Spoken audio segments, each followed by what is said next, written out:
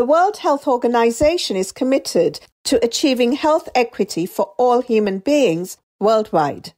But how do you square the circle of alleviating health poverty by an organization that fits into a structure that itself has been at the source of relative health poverty?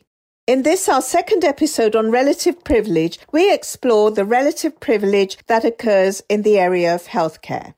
Anil Soni is the CEO of the World Health Organization Foundation, and he shares with us his commitment to restorative justice in healthcare and his journey to arriving at this commitment. Welcome to the Privilege Eruption Podcast, a podcast by Belonging Pioneers and Culture Lab Consultancy about the questions and ideas around the hidden barriers to achieving our DEI goals. This is where we explore and test out our ideas with amazing guests like Anil, who have been doing or are doing the work. If you found this conversation helpful, please assist us in growing the knowledge base around relative privilege. This is an area that requires to be studied because we believe it's at the root cause of the lack of equity, diversity, inclusion, and belonging in the workplace. So please head over to the website. The link is in the show notes, and you can also find it on our website, www.belongingpioneers.com. Now, let me tell you a little bit about Anil. Anil Soni is a proven innovator in global health. He's worked for 20 years in the public, private, and non-profit sectors to expand healthcare access in low and middle-income countries. Before joining the World Health Organization Foundation as its CEO, Anil was head of global infectious diseases at Viatris, working across the pharmaceutical company to accelerate availability of new treatments. Anil was closely involved in the early years of the Global Fund to fight AIDS, tuberculosis, and malaria, serving as the advisor to the executive director and then founding executive director of the Friends of the Global Fight. He later served as CEO of the Clinton Health Access Initiative, where he oversaw the rapid expansion of the organization. And I'm delighted that in this episode, Anil shares his journey from privilege to understanding and curating his relative privilege in order to balance the scales of social justice in the healthcare sector. I know you're going to enjoy this episode. You're going to have some great new insights. So please remember to share with us how this episode has impacted you.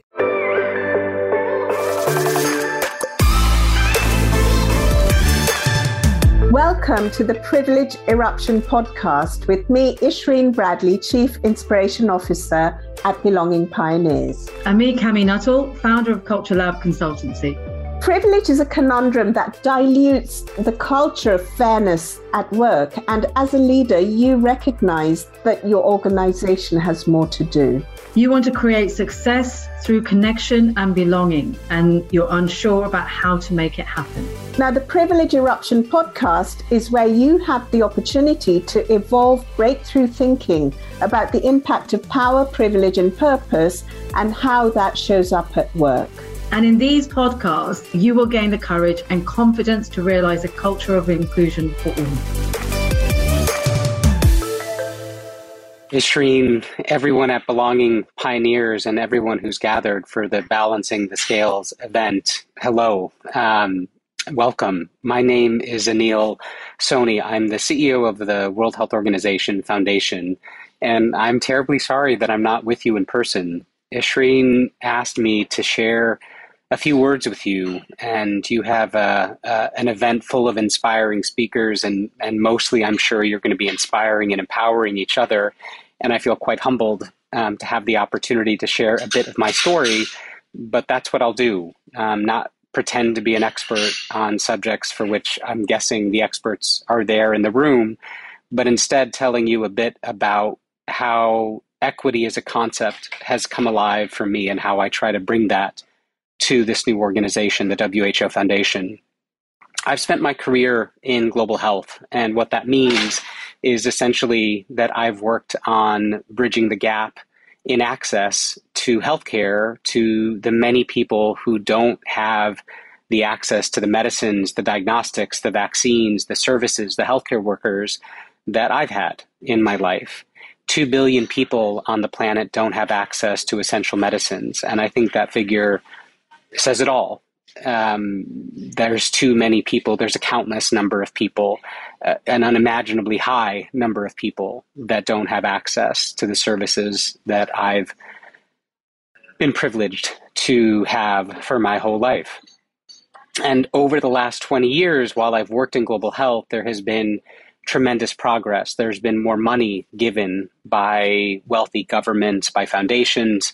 There have been initiatives like the Global Fund, the Vaccines Alliance, 1 billion vaccines delivered, tens of millions of lives saved, 30 million people in low and middle income countries have access to HIV medicines, which when we started in 2000 were basically only being used at an extremely high price by people who were living with HIV, and only some of those people in the US and Europe. So there's been a lot of progress, and there's a lot more work to do to ensure that we achieve health for all. But for me, it wasn't actually in global health that I came to appreciate the depth of inequity that we face as a challenge, as a stain on the humanity of the world today. It came as an American, which you can tell by my accent. I was living in the United States, and I began reading when I came to appreciate how many people of color were behind bars, when I came to understand the disproportionate number of people of color who were killed by the state. And I won't try in a couple of minutes to explain what I learned. And there's so many authors that I'm grateful for, like Brian Stevenson and Isabel Wilkerson and Michelle Alexander and so many more. But what I learned was that mass incarceration, which was an area that I tried to focus on in my personal learning, was not an aberration, but was a product, an intentional product of a state that had, over hundreds of years, found iterative ways to police people of color and to advance the economic and social well-being of some at the consequence of others. And whether that was slavery or the genocide of indigenous people, whether it was Jim Crow, and now it's mass incarceration, those systems represent structural discrimination and intentional and ongoing othering. And what's so pernicious about those systems are that we're all complicit in them. At least I found that I was complicit. And that was deeply uncomfortable when I realized that despite a career in global health, that I was a person who, as a consumer in the United States, was contributing to structural racism, as a person who benefited from the schools that I went to, the roads that I drove on, all of the institutions that exist in the United States as a consequence of hundreds of years of injustice, that my life is the way it is because of that injustice. I've inherited it. And I say this as a person of color, as a child of immigrants from India, but even as a South Asian, my cultural heritage is one of a caste system where, again, it's another form of othering, another form of certain people being advanced at the cost and dignity of others. Once my eyes were open to the degree of injustice around me, to the fact that it was in the air that I breathed, it was in the property that I lived in, it was in the schools that I went to, I couldn't close my eyes to it. And when I moved into this latest role, the WHO Foundation exists to mobilize resources to advance the mission of the WHO, which is to achieve health for all. Again, it's a good mission. It's work that I care about, that I want to do. What I realized is that in pursuing that mission, I needed to start with the opportunity for all of us to share in that same reckoning and recognize the ways in which the systems we're operating, development, philanthropy, charity, are themselves systems that are a product of injustice. Aid is a system by which we try to move money from wealthy countries to poorer countries. But the wealth that we're moving was stolen as a consequence of hundreds of years of injustice. Philanthropy is a product of taking wealth that was produced oftentimes by corporate activity that is not always complicit in injustice, but certainly most corporate activity and the pursuit of profit is not fundamentally driven by equity as a goal. And so I exist professionally in an organization that's aiming to move resources that themselves were stolen. And so now I think of myself, or I aspire to be, more an agent of restorative justice. And what that means specifically at this organization is that we've prioritized DE&I work.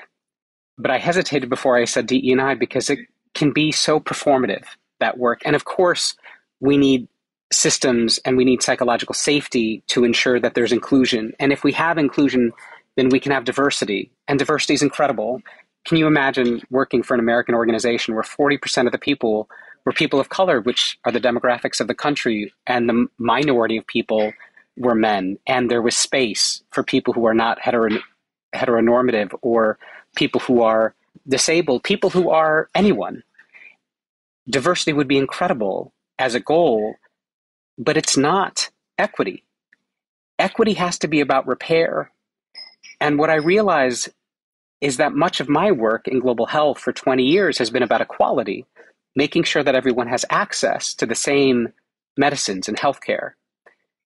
Equity requires us to acknowledge that the inequality that exists in the world today is a product of systems of injustice. And the only way that we can achieve equality and fairness and dignity and decency is to acknowledge the source of the inequality and to ensure that we are conducting repair in the work we do and in the way we live our lives.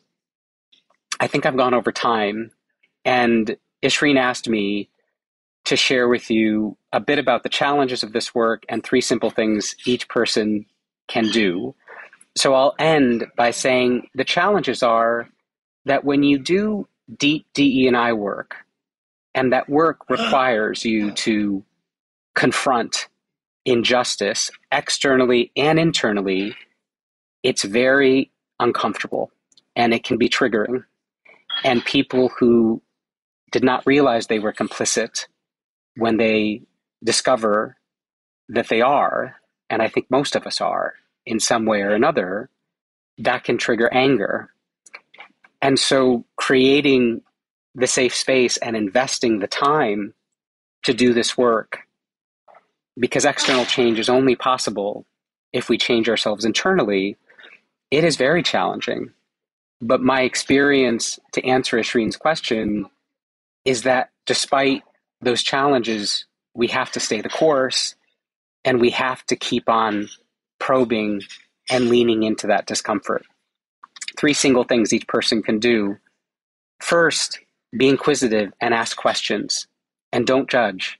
Try hard, each of us, all of us, to understand better the lived experience of others whose lives are different than our own. Ask the question and listen, really just listen. Secondly, investigate. Why have those people that we're listening to lived lives that are different than ours?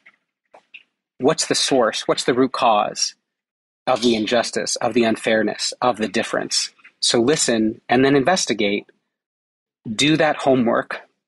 And third, be willing in doing that homework to get uncomfortable.